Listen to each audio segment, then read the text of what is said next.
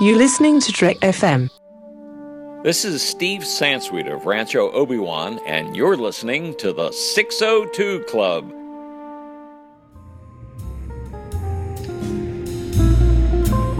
There was a little bar in Mill Valley where all the Starfleet trainees used to go. The 602 Club. You know it? I was there more times than I can remember.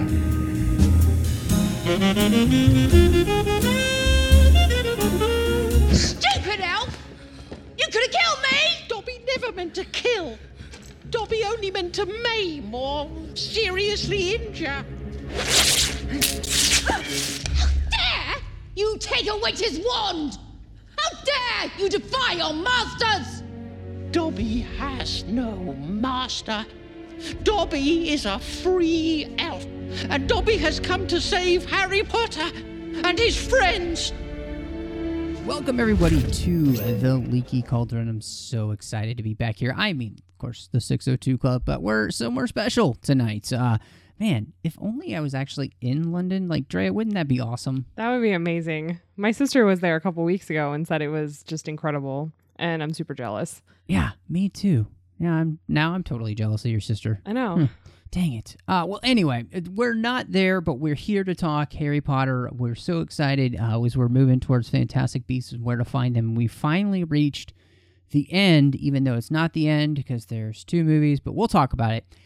So excited to be back to talk to you guys here this week. Another episode of the 602 Club. Of course, remember, you can find us everywhere. Best place to do that is on iTunes. Go to itunes.com/TrekFM. You can find all of our shows while you're there. Find the 602 Club. Give us a star rating and review, and that'll really help us continue to grow. More people to find this show. Really appreciate everybody who's been there to do that already. Of course, we're on Facebook, facebook.com/TrekFM. We're on Twitter at TrekFM. We've got our listeners only discussion group, which is called the Babel Conference. To get to that on Facebook, just type Babel into the search field on Facebook. Or if you're at the website, trek.fm, you can click discussion on the menu bar, and that'll lead you right to our listeners-only discussion group. And of course, you can email us, trek.fm/contact. Choose the show, choose the 602 Club, and that'll come to me, any of the other hosts that are on with me. And then, of course, lastly, you can leave a voicemail. Go to speakpipe.com/TrekFM. We love getting voicemails. It's been a while, Alice. Just saying. Alice, we're talking to you. Yeah, that's right, because you're the only one. Actually, I take that back. Lee from England has also sent us a voicemail, so it's always just fun to get them. So, yeah, I'd love to have them, especially what you think about Harry Potter and the Deathly Hallows Part 1, which we're diving in tonight. And I guess really the first question is this. They broke up the films. Yes. They broke up that last book. And their reasoning was they felt like this book, they pretty much needed most of what happens in it. It's a big book. If you make that into a movie, it's maybe 5 or 6 hours. And then they felt, well, but if we do it like in a 2.5 to 3 hour movie, maybe we're just going to cut out too much. So I wanted to ask you, Drea, just when you first heard that, before you even saw the movie, how did you feel about it? And I guess now that you've lived with it for quite a few years, does it work for you, the idea of splitting them up? I think this was one of the first book to movie transitions where they decided to split it into multiple movies. And then The Hobbit did it into 3 movies, and then The Hunger Games did it into 2 movies, and then you sort of got, I think, did Twilight do it? I don't know. I don't follow Twilight, but yeah, Twilight did do it, actually. There you go. Breaking Dawn or whatever that last one was. So I get why they did it, but I feel like they left out things I wanted when they did it. So I have no problem with them splitting it into 2 different movies, but the fact that I was still missing things I wanted when they made 2 movies, I guess was just disappointing for me. No, I actually am right there with you. I think I have no problem with it being 2 films. And I think that of all of the books into movies that they've done in 2 films, I think it makes the most sense. This is a story like the rest of the movies. They began to cut out anything that wasn't directly related to Harry. Wasn't really, and so in this book, Harry is in the entire book. there isn't really a scene without Harry in it. Yeah. And so because of that, you really need to take all of that together and put most of that on screen. Now, even putting that all together, I think you're still going to have to cut things, because if you just do a literal adaptation, again, you're talking like 2 6-hour movies, it seems like. They'd be long. It was a long and detailed book. I mean, she was literally wrapping up all the ties that she made through, 6 other books. So it was a very heavy book. But there was still a couple big things that they sort of left out. I mean, my favorite part in the book never happened in the movie. Actually, 2 of my favorite parts of the book never happened in the movies. So I was disappointed in those. And they rushed through some other things. So I kind of wished for just a little bit more if I was getting 2 movies. But I'm glad we got as much as we did, and that they did decide to break it into 2 movies and give me at least as much as they could. Let's just jump right into it. What was missing that you really wish? Because this is funny, because we had this conversation back and forth throughout the different, and you're always like, nah, it's okay. But it's interesting to hear you be like, oh no, I missed stuff. I did. So what was it for you that was missing? There was actually 2 big parts. One was his relationship with the Dursleys never got resolved. Mm-hmm. We sort of lost them at the end of movie 5 and never really saw them again, and we have no idea what happened to them. And in the book, it's a very heartfelt, very deep moment for Harry and his aunt. And you kind of have this, everyone disagrees with me, but I have this theory that Dudley is actually like a full circle character. He's the character that goes the most from like asshole to not jerk. Like, he has a he's got this rounded, dynamic character that kind of, it surprises you. You don't really see it happening, and then all of a sudden him and Harry are sort of like, I get it, I was a total jerk and I'm really sorry. And he doesn't have to say it, but his actions and his interactions, you totally know that's what happened. And that's just not in this anywhere. And they shot it, and it's a deleted scene, and it breaks my heart that it's not there, because you're exactly right. I completely and utterly 100% agree with you, because that is a really important thing, because that character, I think wow, I'd never heard anybody say that, but you're right. He goes complete just a-hole to somebody who is telling his cousin, I was wrong. And the way he does it is very Dudley-like. He's, I don't think you're a waste of space. But how Harry takes it is that relationship has been healed finally. Like they've come to an understanding, and I completely agree with you. It shows how much he's matured, even though he'll never understand Harry, he'll never understand that world, and he'll probably always resent him to some extent. He at least has now come to a point of maturity that says, like, I have been completely misguided this whole time.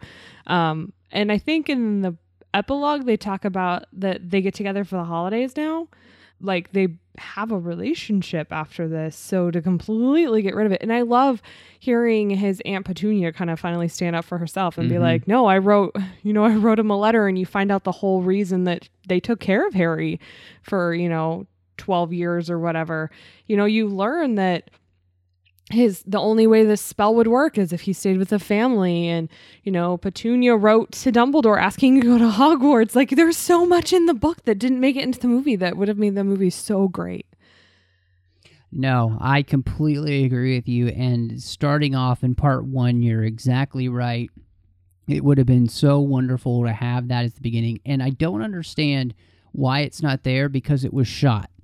Yeah, and it fits just like within that scene. Maybe it didn't fit, like the thematic or the cinematic approach maybe didn't like fit in with the rest of the film. They couldn't find a good transition for it. I have no idea, but that was really... And I think that that's one of those things that, we have talked a lot about throughout this series, and I've really tried to approach this as, okay, what if I'm somebody who's never read the books and I'm just watching the films? You've kind of seen that play out, and then you don't know what you're missing. Yeah. Because you may have not read the books. And so this is one of those key places where I think it was important for the film to show that. And again, it's like, I think the deleted scene is like a minute. Come on, man. Come on. So yeah. And they already show parts of the scene and then they cut out the rest where Harry's watching them leave.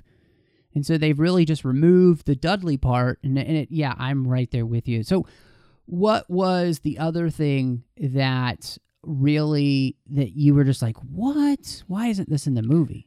It went kind of long in the book, and that's probably why it wasn't in the movie, to be honest. But it was probably my favorite part was we spent a lot of time with Harry and Hermione and sometimes with Ron in the forest in this one, a lot of time in the woods.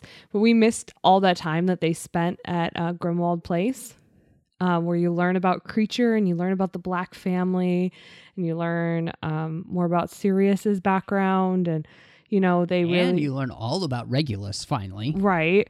And, and that's sort of where you also get a lot of Ron and Hermione's relationship developing. And actually my all-time favorite scene in the book, and it always like makes me all teary-eyed, is one of the nights, I think it's the first night that they're at Grimwald Place, and Harry can't sleep because he's Harry and classic insomniac. And he wakes up and he looks over and Hermione and Ron are like barely holding hands still where they're like dead asleep. Yeah. I'm like, that just gets me every time. It's like the feels. And they just completely omit like that entire, you get a little bit of them at the house, just enough to move the story along to go to the ministry. And then that's all you get. So I kind of missed that part. That was one of my favorite parts. No, I'm right there with you with that too. I think the other thing that they cut out of that is the Lupin story, which turns out to be so important, but they just never pay off Lupin after the third movie. They make him into a werewolf and then he disappears. Yeah. You don't ever get tonks or anything, yeah. Because it's such an interesting story, and it doesn't give you that payoff to... Harry has these moments in the series, especially the books, where he has a maturity that's beyond his years. And when he yells at Lupin for abandoning his family, that's one of those moments. It's one of those fantastic moments where Harry is absolutely right. But you can also understand why Harry is so angry, because his parents didn't do that, and he sees Lupin making a mistake that he knows that his dad would probably be yelling at Lupin, "What are you doing?" You know, and it's one of those rare moments in the book where I think that Harry mirrors James in a way for a character that you just don't have.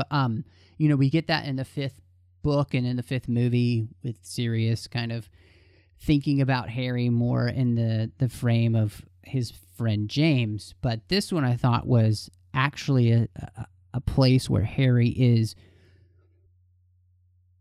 living out what his dad would have been. Like he's becoming that better man. And I thought that was fantastic. So I agree with you. I missed that.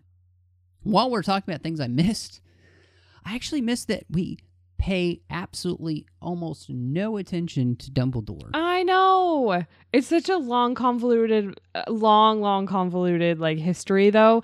I had a really hard time following it in the book because you've got a lot of G names. I had a really hard time following them all. Yeah. Yes. But yeah, you only scratch the surface of the Dumbledore story, like barely. And it is disappointing because they touch on it. Yeah. But it's not huge, and so I'm very sad to have lost a lot of that because it plays into other parts of the story, and again they kind of they do a little bit of it. But I will say again, something that's not a good payoff and it's not explained. There's absolutely no mirror ever in the movies. So he randomly has it, and you're like, he where did randomly that has from? this piece of glass that luckily somebody even mentions, "Oh, that's a weird thing to carry in your sock." Thank you, Luna.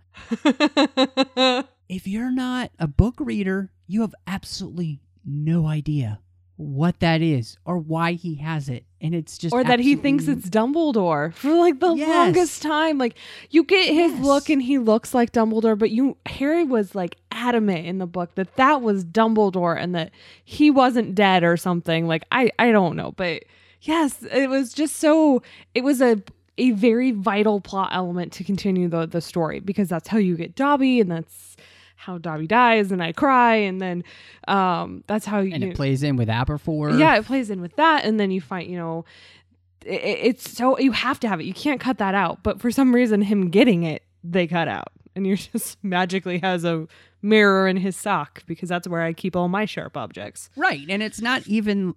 And it's like in the movies, it's not even the whole mirror, it's just a piece of it, because the mirror got broken. But they never play that out whatsoever. You have no idea how he got it. Mm-hmm. And it's one of those things where, on a whole, beautifully, and I was talking about this with my +1 tonight, and, she said, Rowling just bits and pieces in each and every book, and it's all important. Mm-hmm. It's true. And the moment you start cutting things out, you kind of forget how important those things were, because all of the puzzle pieces for her are important. She doesn't do extraneous. She really doesn't. As much as people want to say that certain things could have been cut out, all the themes are building it, and specifically plot points when you start to take those away. And this is one of those where the plot point was never there, and then they use it. It's kind of like how they wanted to cut Creature out of the 5th movie, and Rowling was like, no, you can't do that. He's really important later on. He has to be there. The mirror is the same thing. No, that's going to be big. Yeah. It reminds me of Hercules, the Disney movie. Indoor plumbing, it's going to be big. Yeah, I agree. I know she was involved in the process of writing these scripts. I feel like the Deathly Hallows wasn't about the Deathly Hallows. The Deathly Hallows was about the Horcrux. Like, that's 1 and 2, but particularly 1 was literally they took away most of the plot points except for the hunt for the Horcruxes. And I think it felt very... who was it that described it? That Deathly Hallows, to them, is the part 1 is the most boring of all of them, because most of the time there's a lot of sitting around, there's a lot of beautiful scenery, but there's a lot of nothing.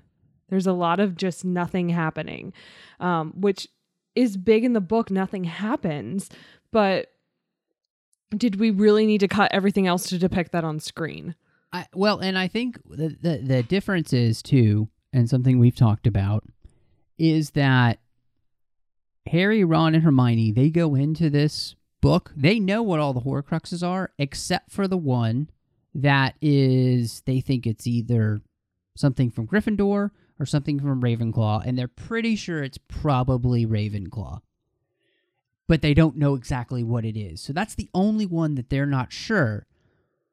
It's frustrating because this, like you're saying, this movie, they're just kind of wandering around, and really the only one they know about is the locket. And so they're just trying to get a hold of that locket, and that's really the main thing. Mm-hmm. And so once you jump to part 2, they're running their butts off trying to find the rest of these, and they still have no idea what they are, and they just kind of bungle their way into them, really. Yeah. Because the only one besides they know all of them except for the diadem, and they don't know that Harry is a Horcrux. Exactly. I think Hermione has an idea the whole time. Like, I think she probably has some awareness that she sort of is living in denial about, because she just doesn't want to admit it, and she doesn't want to be the one to break that to Harry.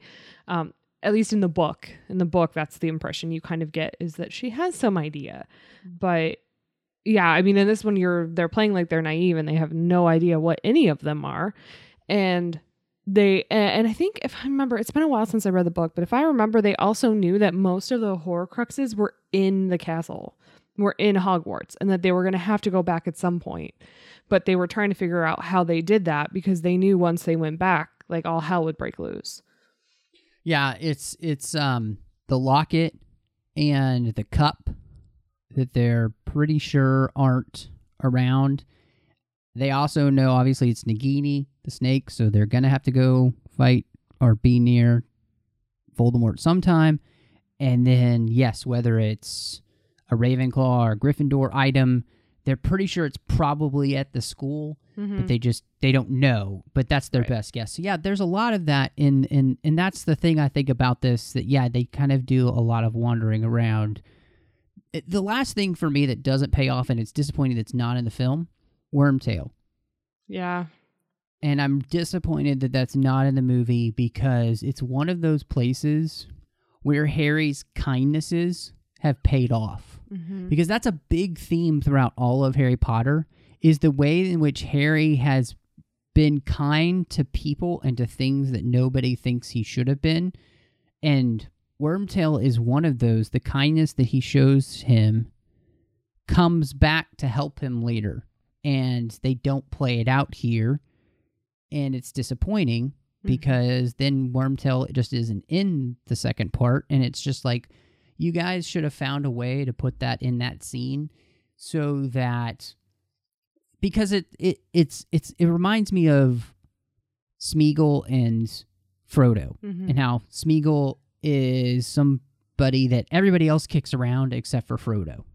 You know, Harry does the same thing with Wormtail, and in the end, it turns out to be a blessing to him. In the same way, him being nice to Dobby, which is so awesome, comes to play back in the story, which is just fantastic. And it totally happens. It's crucial in the second part. It's his kindness is, and I don't want to ruin it for the next one, but his kindness is absolutely vital to his survival in the next one. And he doesn't do it because he thinks it's going to happen. He does it because that's who he is, and he thinks that's the right thing to do. And because he lived in a cupboard for 10 years and, you know, he knows what it's like to be the person that gets kicked around, and he doesn't care who you are. He knows you don't deserve that. So, right. Okay. So speaking of, we talked about Dudley, but one of the things that I felt like was really interesting was watching at least the film and with Malfoy, because I felt like him and Dudley are interesting mirrors of each other. You know, that because he's actually almost trying to help Harry by not giving him away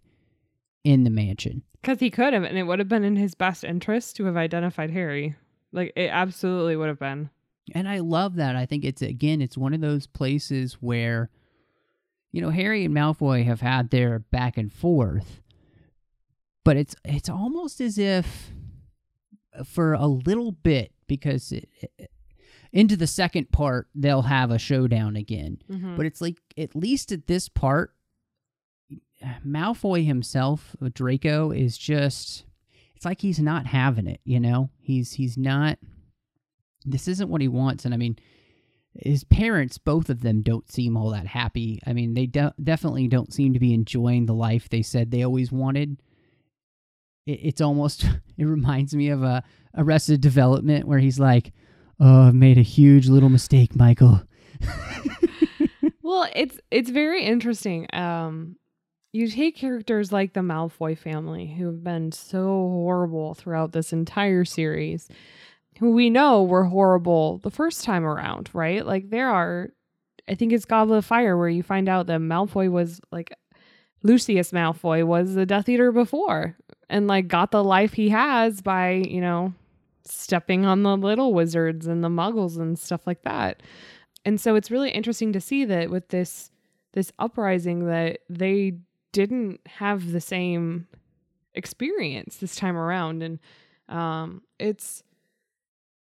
it was interesting to see, like, the whole, to me, it was the ruling with fear theme. You know, the last time they were just, like, high on power. This time they were genuinely afraid. And the reason that they were living and serving the way they were is because they were terrified.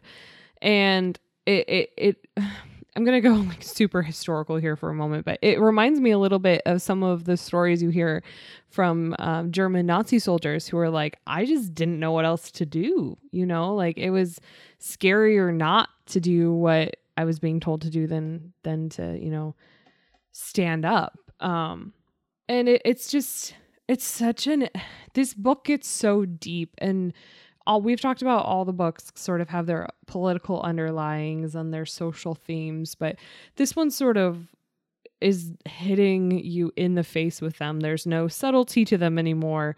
And it's one of those moments where you realize how terrifying Voldemort must really truly be.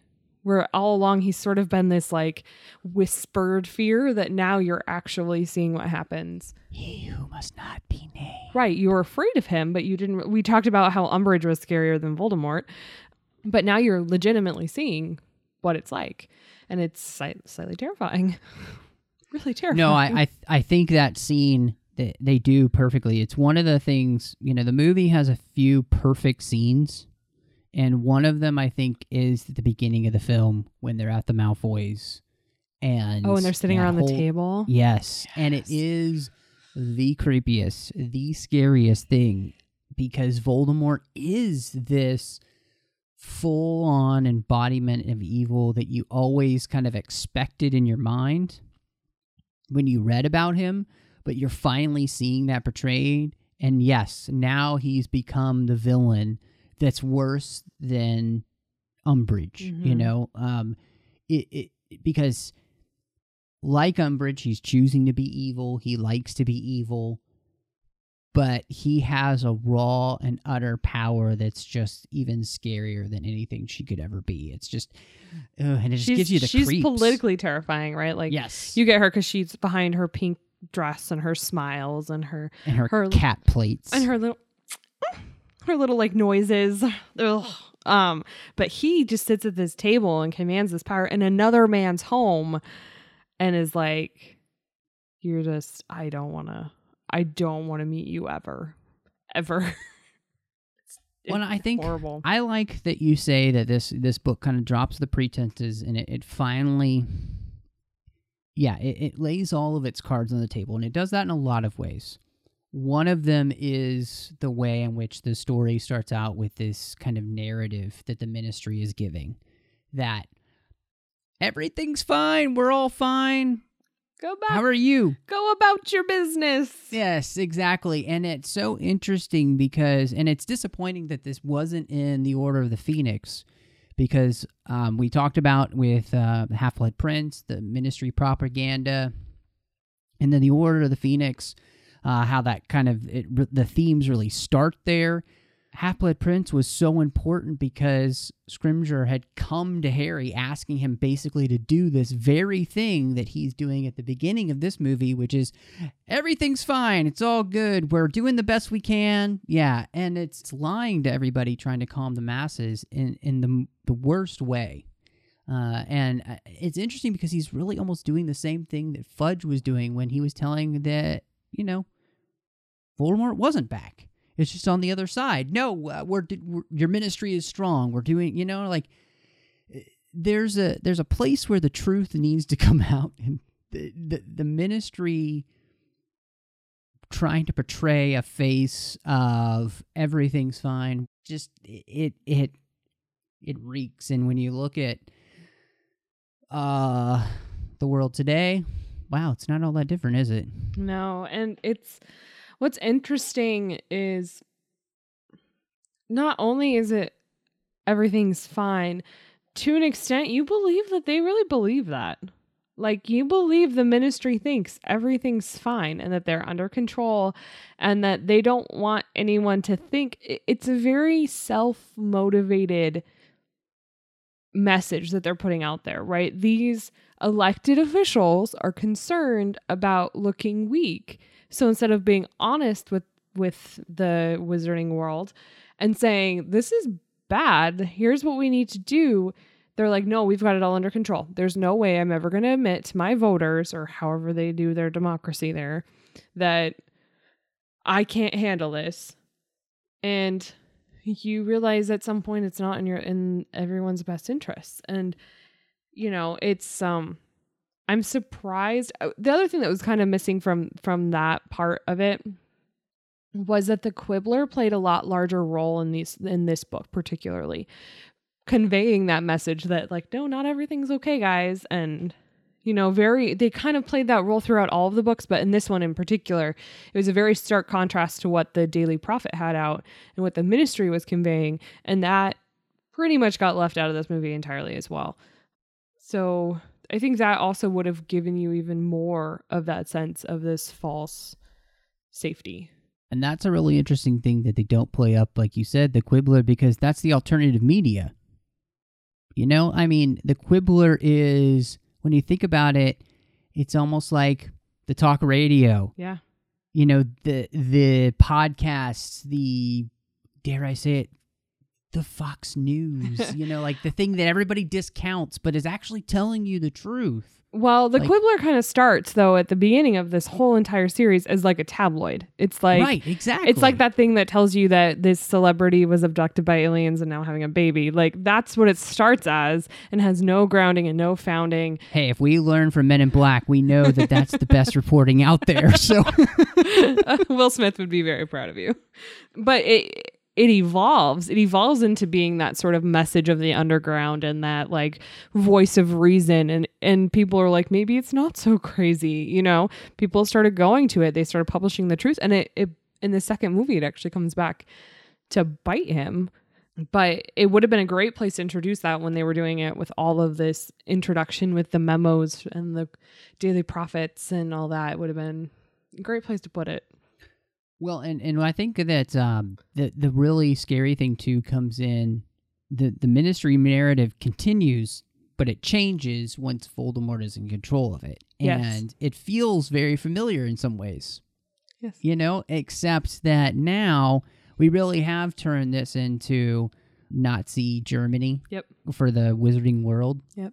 You've got the trials and the witch hunts and If you or don't the anti-witch hunts, I guess, in this case. The anti-witch hunts. That's the name of the show. I love it.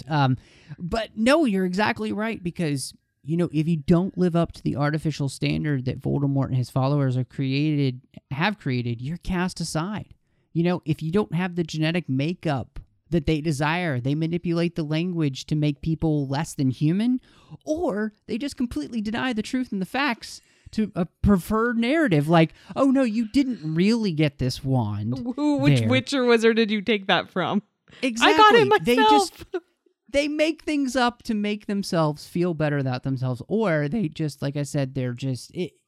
And again, it's beautifully portrayed narrative here, because we are watching these very things happen before our eyes today. Really scary. So, unfortunately, Rowling's like a prophet at this point. The London prophet of America. But for me, so sometimes that sort of story and that narrative is really hard to watch because it is so real. And I go to the movies and I read books to sort of escape the real. Like, I don't want to go see a movie. Like, I went to the theaters and I saw that movie with Bradley Cooper, like last year, American Sniper. I didn't enjoy it, but not because it wasn't a great movie, but because I don't need to live real life. I live real life, you know? So I tend to shy away from some of those films because the little spare time I have, I want to sort of get lost in something. And so I worried when reading this book and hearing about it being translated to film that it was going to be overwhelmingly sort of political, or you were going to lose hope at some point. You're going to just be like, oh my God, this is just horrible. Like, I just can't watch this anymore. But for some reason, in the last 6 books, the last 6 movies, she was able to really give you hope that Harry has got to win. Like, they have got to pull through this. And even though it looks horrible and dark and dreary, you're looking at these like 3 teenagers who are 17 years old, and you're like, you are going to save this. And you don't know why, but there's that little bit of hope that you have, that you're like, all right, so maybe this will be okay. Like, this sucks, but just hang in there, people. Hang in there. Like, the end is coming, you know? And I think for me, that's how I'm able to get through it and not have it be so overwhelming and so real that I can't watch it.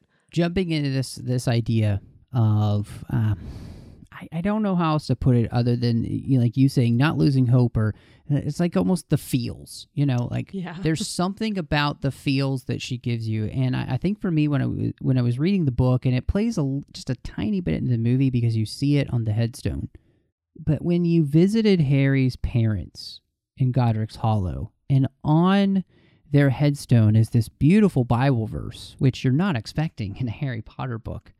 and it says the last enemy to be destroyed is death. I think that's the thing, like, to me, that's the hope. Like, there's something bigger at work in the story, and that what that is, you know, at this point, we don't know exactly what it is, but we somehow know that that's Harry. Mm-hmm. Yeah. You know, and I think that's what's so important, because she weaves this theme in with the story of the three brothers, which is done incredibly in the film. I thought that was one of the smartest, visual of that. Yeah, one of the best decisions they made. Yeah. The idea that, you know, in the story, the smartest brother who has the invisibility cloak, which Harry has as well, and we see the parallels, meets death at the end of his life as an old friend. And like that there are things that are actually worse than death. And what I love, and this is the thing I think is so genius about Rowling, she's able to tell you what she believes without forcing it down your throat about life and about the afterlife and all of that kind of stuff. But it gives beautiful hope to the story that death is not the end. There is something that is beyond. And being fearful of death is no way to live. Yes. And that's Harry, you know, and then the most beautiful thing is what Harry has done his entire life, and he, you know, gets all up on his high horse, and everybody makes fun of him at the beginning of the movie when they have the 7 Potters, that nobody's going to give their life for me. Harry's self-sacrificial nature, you know, that's the hope. That's like the best part of ourselves. And all of those things together, I think, add to the feels for me that keep this from being just dark and dreary, because it's an incredibly beautiful, wonderful story. And the way that she's writing it plays out, it parallels other stories and other things, which I truly believe in my life, that just reinvigorate me. So I love it. So I love the whole lore of the story and the whole Harry Potter, I guess, legacy. The big piece, and you learn it, you kind of learn it in the movies, but you really sort of get it hit home in the books, in that last scene that was missing from Order of the Phoenix for you. The part that you were really missing, that follow up with Dumbledore, is that not only does Harry have this like sacrificial self part to him, but this whole prophecy, this whole life, this whole mission he has, this whole story you hear through Snape's tears when you learn that he truly cared about Lily, and that all of this was for Harry, was that this was completely like self-created. He being sacrificial is why this happened. Like, him being him is the reason the story played out. Not because it was prophesized, not because Voldemort was hunting him down, but because he continued to be himself that drove forward this kindness, this sacrifice, all of this, building his tribe and finding, you know, it takes a village to do something like this. Just would not have happened if Harry wasn't who he was. It wouldn't have. If it had been Neville, it would have been a totally different outcome. Even though technically could have been Neville. We don't know. And I think the thing that I always loved about that is there's this wonderful sense of cyclicalness to it. Mm-hmm. Because it's the idea that Harry is prophesied to do something, and yet Harry chooses to continue to do something, so the prophecy comes true, and it's this whole thing that it all plays together. So is it predestined? Yes. Is it a choice? Yes. Those two things aren't mutually exclusive, and the way in which Rowling is able to weave that together in this story, to me, is kind of brilliant. The fact that you can show that, like, you know, predestination and... Well, and it was never actually said to be Harry. It was only Harry because people made the choice that it was Harry. It was a boy born whatever day in June or whatever September, August. I don't even remember the date now. But a boy born that day, and him and Neville shared the same date. They were born the same day. They were both born to parents in the order. I mean, it honestly could have been either of them. And for whatever reason, they decided it was Harry. And Harry at some point could have said, hey, this isn't me. This isn't my battle. This isn't my fight. Like, I'm done. But he didn't, because that's not who he is. Right. Voldemort chooses him, which creates the prophecy, meaning it's about Harry, and then Harry continues to choose to believe that prophecy and continue on, and like you said, be himself. And it's all these wonderfully amazing things playing together, and it's just an incredible, I think, part of the story. Yeah. So I'm with you. I really love it, and she, I think you said it beautifully. She finds a way to keep the story from becoming so dark and dreary that you don't want to keep reading. She actually gives you just enough to keep turning the page. Yeah. So you figure out how it's going to end. And I think of Tolkien's idea of eucatastrophe, where there's that happy accident where the turn for joy happens.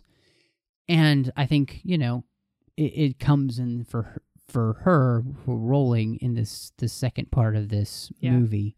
And so we'll talk about that then. Well, I think in addition to the happy moments of joy, I know that you mentioned one of the parts that sort of plays into this is this need for three, right? You need Harry, you need Hermione, you need Ron. They need each other, because we don't ever lose hope, because not all three of them lose hope at the same time at any point. Each of them, if Harry starts to lose hope, then Ron comes in and brings it back. If Ron starts to lose hope, Hermione comes back in. It's like this shared experience that they have. And even when Ron leaves, you have that moment where kind of they feel like all is lost, and they turn on the radio and they just start dancing. And it's touching, and it's not romantic, but it's just like, this is what we need in this moment. We need a moment to just dance to this weirdly sorrowful song in the tent and get back on track tomorrow. Yeah, I that's a great place to move into kind of the way, I mean, this movie kind of feels like a road war film. And that scene in particular, it's something that they added for the movie. It's not in the book. What did you end up thinking about that? Because I know there were some mixed opinions about all that. There was at the end, there was this weird pause when they stopped dancing and they kind of like look at each other, where in any other movie you would just be like, they're going to kiss. But I don't think that was the intention. I don't get that that's what they were trying to do there. I feel like he was really just trying to console her, and that's the only thing he could come up with, because, to be honest, Harry's not very good at feelings. Harry's good at angry. Harry is good at hurt, but Harry is not good at, like, oh no, someone else is feeling feelings. What do I do? Like that, he's not so good at that. And I think that was the only thing he knew how to do, because he couldn't really talk to her about it because he didn't know what to say. And I think that's what they were trying to do, and I don't know if it worked. I like the scene in the sense that I think one of the interesting things about it is the fact that they're two teenage kids in the woods alone, and life is really sucky at the moment. And they have this moment where any amount of sexual tension that's ever been between them could come to the surface, because there's no one else there, and no one would ever know. Yeah, there's no one else there, but it's also, where they've been in life, and where they are in life at this moment, and you make decisions in that kind of place where you wouldn't normally make them. And what I think is there is that moment, like you said, right at the end, where they kind of look at each other, and I kind of read it is that Hermione, she just pulls herself. I mean, once the music stops and the song is over, the magic in that moment is done, and she kind of goes back to being sorrowful, and so does Harry. And it's like there is never going to be anything else, because she loves Ron, he loves Ginny, and they're friends, but they're never going to find that kind of comfort with each other, So I think it was an attempt to say, If there was anything, it would be. If there was ever going to be a time, this would be it. But these two characters, that's not what they're going to be ever. And I sort of took it as they were trying to recreate that moment in, not Goblet of Fire. Where's the one where he starts dating Lavender? Half-Blood Prince. Half-Blood Prince. Where she sees Lavender kiss him. And then she runs off and starts playing with the birds. And Harry's there and like trying to comfort her. I almost felt like it was trying to do that. It was trying to have another moment that was very like two honest friends. Just what are you feeling? But I don't know. It felt a little out of place. It was a beautiful moment. It really was a beautiful moment, and that song is beautiful. But it just felt out of place. No, I completely get what you're saying, and I think, when I think about it in my mind, there are those people, like there's probably always that question with that one person in your life, like what if we had like made another choice back in the day, but we didn't. So, and I think that just where those two characters are in that exact moment too, like that's what's being said there as well. I think it works enough.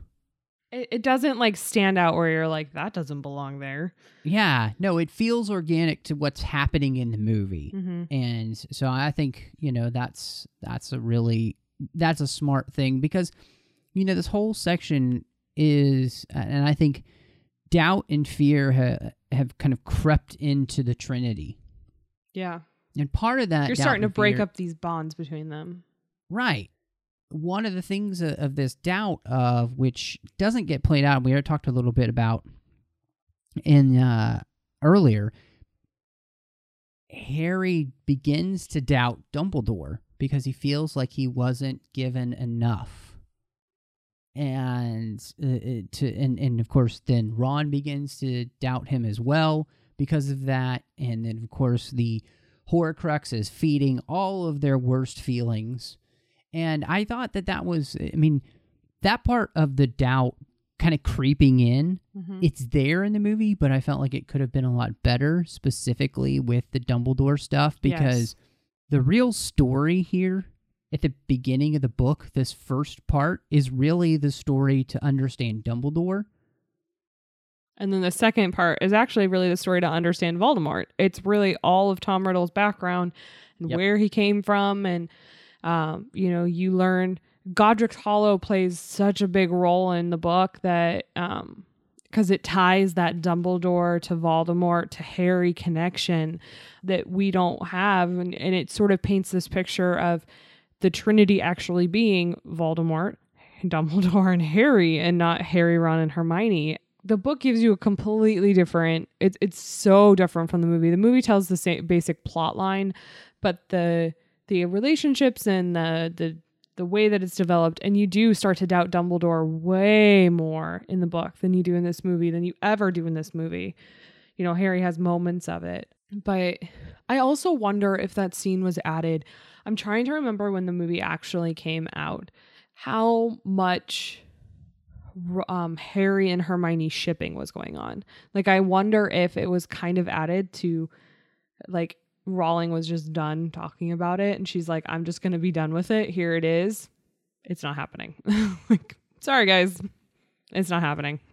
Don't ask me anymore. The movie had come out long after the book had been released, and at that point, we all knew, because Ron and Hermione get married, and Harry marries Ginny, and so, yeah, no, I get what you're saying there, and that makes sense. And I think it's just one of those things I wish had been added to the story of the movie, because it plays into the themes they're already doing, but it just helps those themes, And so find a way to add more of that Dumbledore story so you boost what you're already doing and just make it better and make it more believable for the audience that hasn't read the books, and I think that's really frustrating. And I think, too, because the fear part of this doubt and fear, their greatest fears are being played upon by the Horcrux, and Ron really gets the worst of it But I think they could have done that even more.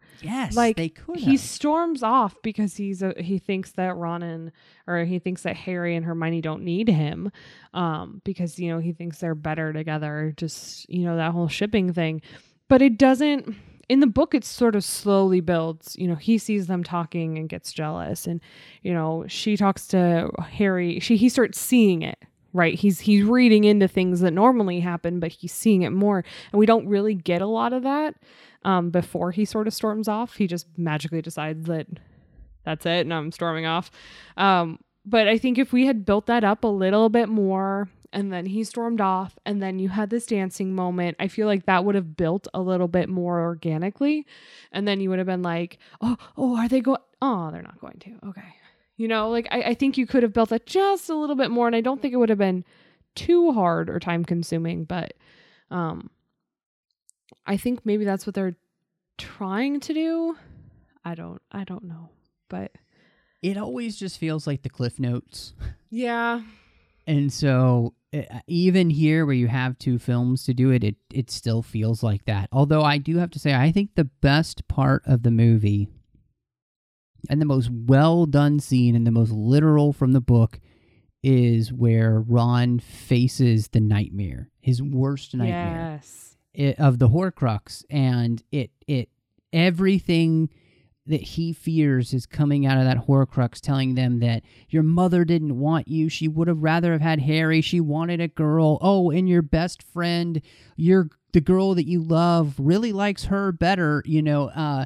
And then what it shows them of them kissing, and it's just so graphic and creepy, and it is exactly what the book was saying. And they bring that to life so well, so that when he finally kills his demons, you know, he slays his literal demons and destroys the Horcrux at the same time.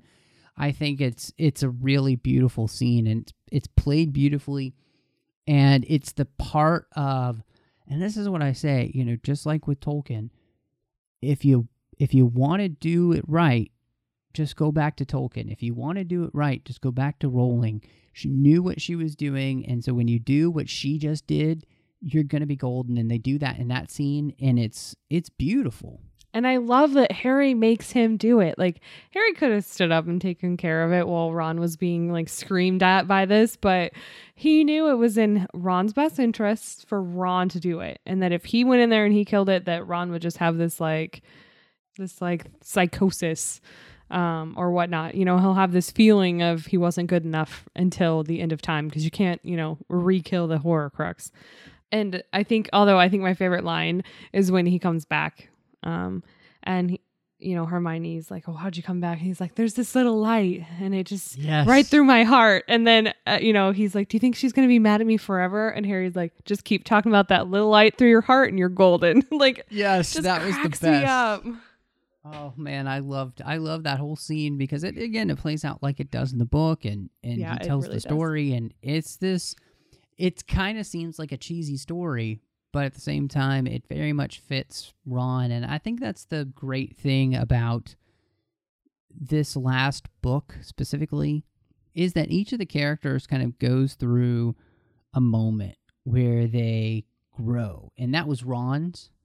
And obviously Harry's comes in the second movie. Mm-hmm. And I think Hermione's comes when she makes that breakthrough with understanding what Dumbledore's been trying to tell her. Yeah, I don't know that Hermione gets as much of a breakthrough as some of the other characters. She's Hermione. She doesn't really need as much of one. Yeah, hers is sort of a slow breakthrough from this sort of know-it-all to being more brave. You know, the application of her knowledge and her being able to do things like, if anything, hers is when she has the idea to jump on the dragon. And she's like, I didn't say it was a good idea. Yeah, but it's an true. idea. Right. And, you know, she went with it, even though, you know, book 1 or book 2, Hermione would have been like, this is not a calculated risk we want to take, guys. She's like, jump on the dragon. Yeah, where she would have been like, now I'm going to bed before either of you find another way to get us killed, or worse, expelled. Yeah, exactly. So I think hers is a smaller story, a longer unravel of her character. Although the other scene that I think came almost exactly straight out of the book was the Dobby death scene. and how that all got handled. Because that's almost the very, very end of this book, of this movie, is when Dobby comes to save Harry Potter, because that's what Dobby does best. And, he dies. Bellatrix gets him with that throwing knife, and, he has the little exchange with Harry Potter, and Harry buries him, and all of that is almost straight out of the book. And it's a beautifully sad scene, and again, that pays off. His kindness to Dobby and wanting to bury him, won over Griphook. And that was important to do. So Dobby is a free elf. And Dobby has come to save Harry Potter and his friends. Dobby standing up to Bellatrix is like the best moment. You're like, yes! Awesome. Actually, my favorite part is that when he's on top of the chandelier and you just hear the... Dobby didn't mean to kill, so only maim or seriously injure. Oh, man. Just gorgeous. Dobby is fantastic. And I do have to give a shout out here. We've talked a little bit about all the films and how, well, we talked a lot about all the films, but we have talked a little bit about how the CGI hasn't really lived up. I think this movie, the CGI finally works. Yeah. They finally got it down. I didn't really notice, even rewatching it, where I was like, oh, that's awful. Yeah. And it could have been with like the scene in the vault. That easily could have been just horrible. Mm-hmm. Yeah. So I think that they really picked it up, and that worked really well. I think the end with Dobby is just as emotional as you need it to be. I would have liked to have seen, I think, where Harry's digging the grave, more people helping him, but him wanting to do it by himself and like just out there digging something that was like in the book, it's deep. Yeah. I would have liked to have seen a little bit more play out in that scene, just because I think it's a cathartic moment for Harry, and it's a cathartic moment for the audience as Harry digs that grave. But it's also important because in the book, it's the time in which Harry's thinking. Yeah. And, of course, we're not getting any of that in the movie, and that is a hugely pivotal scene because Harry, in that whole movement, as he's digging, makes the decisions of what he's going to do next. Like, he puts the whole thing together, and it's disappointing because they can't do that in a movie, and you don't really actually get how analytical and smart Harry can be, even without Hermione. He's able to put all these pieces together, and this is another frustrating thing. Last thing here that I'm frustrated with is the Deathly Hallows. They don't play any part of this movie almost, because you don't get it until the next movie. Right. The other half of this story, after they go to Luna's place, is Harry obsessing about the Hallows and the other two telling him, no, we have to find the Horcruxes. Yeah. And it becomes another one of those instances where Harry is obsessing about something that everybody's telling him, no, it's wrong. But actually, Harry's right. They play together, because that was what Voldemort was so obsessed with, that Harry can actually sort of understand the process of where they're going, because he also shares that obsession for different reasons, but he shares the obsession to really figure it out. Not even realizing, it's not going to ruin anything because they don't talk about it in the movies, but that, he has the cloak from the story, and that the stone, I think he has the stone. He has the stone and the snitch. Right. He has the stone and the snitch. So he's got the stone. So he's got everything but the Elder Wand, which is technically rightfully his. So, I mean, he's got them all, but we don't ever really put that all together in the movie. But in the book, they really outline it, because also in the book, you find out that the Peverell brother, the one who had the cloak, was a paternal ancestor of Harry's. That's his dad's great grandfather or something like that. Like, that cloak, when it was passed on to the child, when the father met death as an old friend, that was Harry's family. Like, he has enough, like the cloak from the story. So, which I loved in the book. I thought that was so neat. But well, and that's the thing too, is that Harry finally puts together in the scene where he's digging the grave all of these desperate pieces, because I mean, we've seen in the movie, he's been getting these flashes of what Voldemort's after, and he's been learning all this stuff, and he finally puts it all together. And it's interesting to me it's Harry that does that. It's not Hermione. Right. Because usually it would be Hermione, but this time it's finally Harry. And I think that's almost vindication for that character, and it's a good thing to finally have happen. We just don't see it play out in the movie, and I guess it's technically the beginning of the second movie, but we don't see that play out where it would be in this movie because it's where he's digging the grave, and that's not a part of it. Right. And you don't even get that moment where you see flashes, or you just don't get it. Like that's also, I think, where he comes up with the whole plot to break into Gringotts, which that's a whole plot that they've sort of come up with. And you don't get it. You just don't have it, You don't realize it's like a full thought out scheme that they're doing, not just they're winging it. Like they literally have a plan. Yeah, no, I completely agree with you. And I guess it really comes down to what would we end up rating the Deathly Hallows Part 1? What do you think? It's important because you get Part 2. But I think I agree that it's it has some real exciting moments and some real key pivotal times, but it is one of the less engaging and harder to rewatch parts, because it's so just, here's what you need to know for the next one. So if I rate it out of 5, I'd probably give it like a 3.5.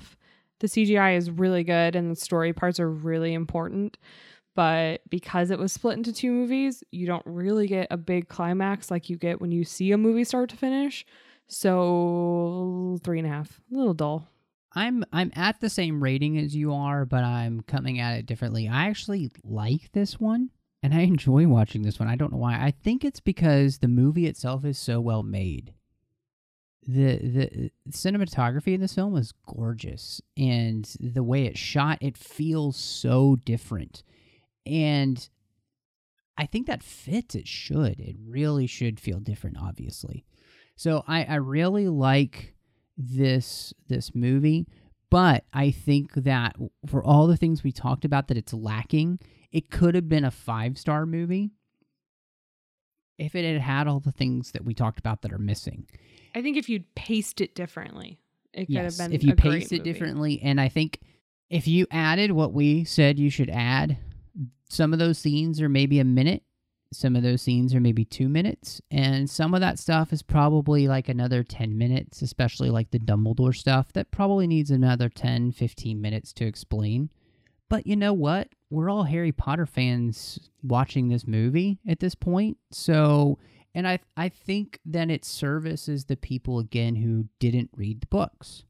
So if you hadn't read the books, the more story that you get, the better. Because, again, there's things in here that, like we talked about with the mirror, where the heck did that come from? What is it? And why is Harry using it? How does he even care about it? Since you've never told us that before, you should probably tell us somewhere here in this movie, somehow. And so, yeah, it's... I actually like it a lot better than I think a lot of people do, but I can see the flaws that it has, and obviously we talked a lot about the things we would have liked to have seen in it. So I don't know. I'm excited to talk about Part 2, and I can't wait to get to Part 2, and then I'm really excited about Fantastic Beasts and where to find them. Every time that guy's like, I want to be a wizard in the commercial, I'm like, that's me. I just want to be a wizard. So I accidentally saw the trailer for it. I don't remember what we were watching, but it came on. I might have been watching Hulu or something and it came on, but I don't watch movie trailers. I said that when they have a mid-year Comic-Con here that happened back in October for us. And on the panel, I was like, I don't watch movie trailers. And I got a bunch of people upset about that. I don't like to know what I'm getting into before I get into it. So I inadvertently saw the trailer and I almost turned it off, but I got so excited I left it on. So, I mean, it has to be a good one if I watch the movie trailer for it. There you go. There you go. That's awesome. I kind of like that. You know, I don't think there's anything wrong with not watching trailers. If it's a movie that you already know you want to see, Yeah. that's great. You know, I'm sure there's other movies out there that you have no idea of and you saw the trailer and you're like, oh, that's great. But, I mean, yeah, if it's a movie you already know what you want to see, you know, I understand not wanting to have it ruined, especially since trailers these days can add a lot from the movie that do completely ruin everything. Yeah, like the last Avengers one, it basically just told you the whole story in the trailer, and I was like, well, don't have to see the movie now. Yeah. I did see the movie, but... I'm so glad that we get to talk about all this stuff. Thank you so much to Ken Tripp, Davis Grayson, and Norman Lau, our associate producers through Patreon. I really appreciate these guys. They help make sure that the show does come to everybody each and every week. We are at Trek FM, a listener-supported network, and so what that means is that you can go over to patreon.com/trekfm and see how you can make sure that all the shows that we do here across the network keep coming to you each and every week. This is a huge network. There's so much going on, and there's just no way that we can pull that off without your support as listeners. And so we really heartfelt thanks to everybody so much who makes it possible.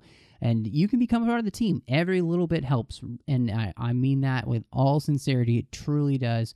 Just go to patreon.com/trekfm and see how you can be part of our team. Now, Drea, I am so excited because I can't believe we started this series at the very beginning of the year, and we're almost finally through it to get to Fantastic Beasts and Where to Find It. It always brings me joy when, been eagerly anticipating something, so hopefully it's good. But before we get there, let everybody know where they can find you online, and then, of course, you are part of a wonderful podcast network, so make sure everybody knows about that, too. So you can find me on Twitter at PCFChick or Instagram, Andrea Coffman with COFFMAN. I am a host for Educating Geeks. You can find us at educatinggeeks.com. We are a podcast network that has a handful of different podcasts. We're not nearly as big as Trek FM, but we talk about all kinds of geekdom. We like to focus on bringing new people into our geekdoms instead of making them feel shamed or uncomfortable for not having experienced it. So we like to bring new people in and say, hey, you haven't seen Harry Potter? Well, let me tell you about Harry Potter. So that's sort of what we do. Our podcasts are available on Stitcher or iTunes and on our website, again, educatinggeeks.com. Cannot wait to get to part 2. It's going to be so exciting. You can find me all over the place as well. You can find me here on the network doing Literary Treks with Dan and Bruce, talking about the books and the comics of Star Trek. You can also find me, of course, on The Orb with Chris Jones, talking about Deep Space Nine. You can also find me here, of course, on the 602 Club, but don't forget, if you're just a huge Star Wars fan, you like all the Star Wars episodes we do, check out Star Wars, the 602 Club collection there on iTunes. It's a whole special feed just for those episodes. You can subscribe to that. You can review and rate that as well, so I hope you will do that. And if you love Star Wars, you're going to want to check out Aggressive Negotiations that I do with John Mills over on thenerdparty.com, or, of course, just type Aggressive Negotiations into iTunes, and that'll help you find that podcast. We have a blast talking about all the things that we love about Star Wars, esoteric weirdness from Star Wars. I mean, recently this last month in October did a lot of things kind of like on the scarier side of Star Wars as we are working towards Halloween, so that's a lot of fun. Just check all that out over there at thenerdparty.com, or of course just search Aggressive Negotiations in iTunes. Thank you so much for joining us, and y'all come back now, you hear?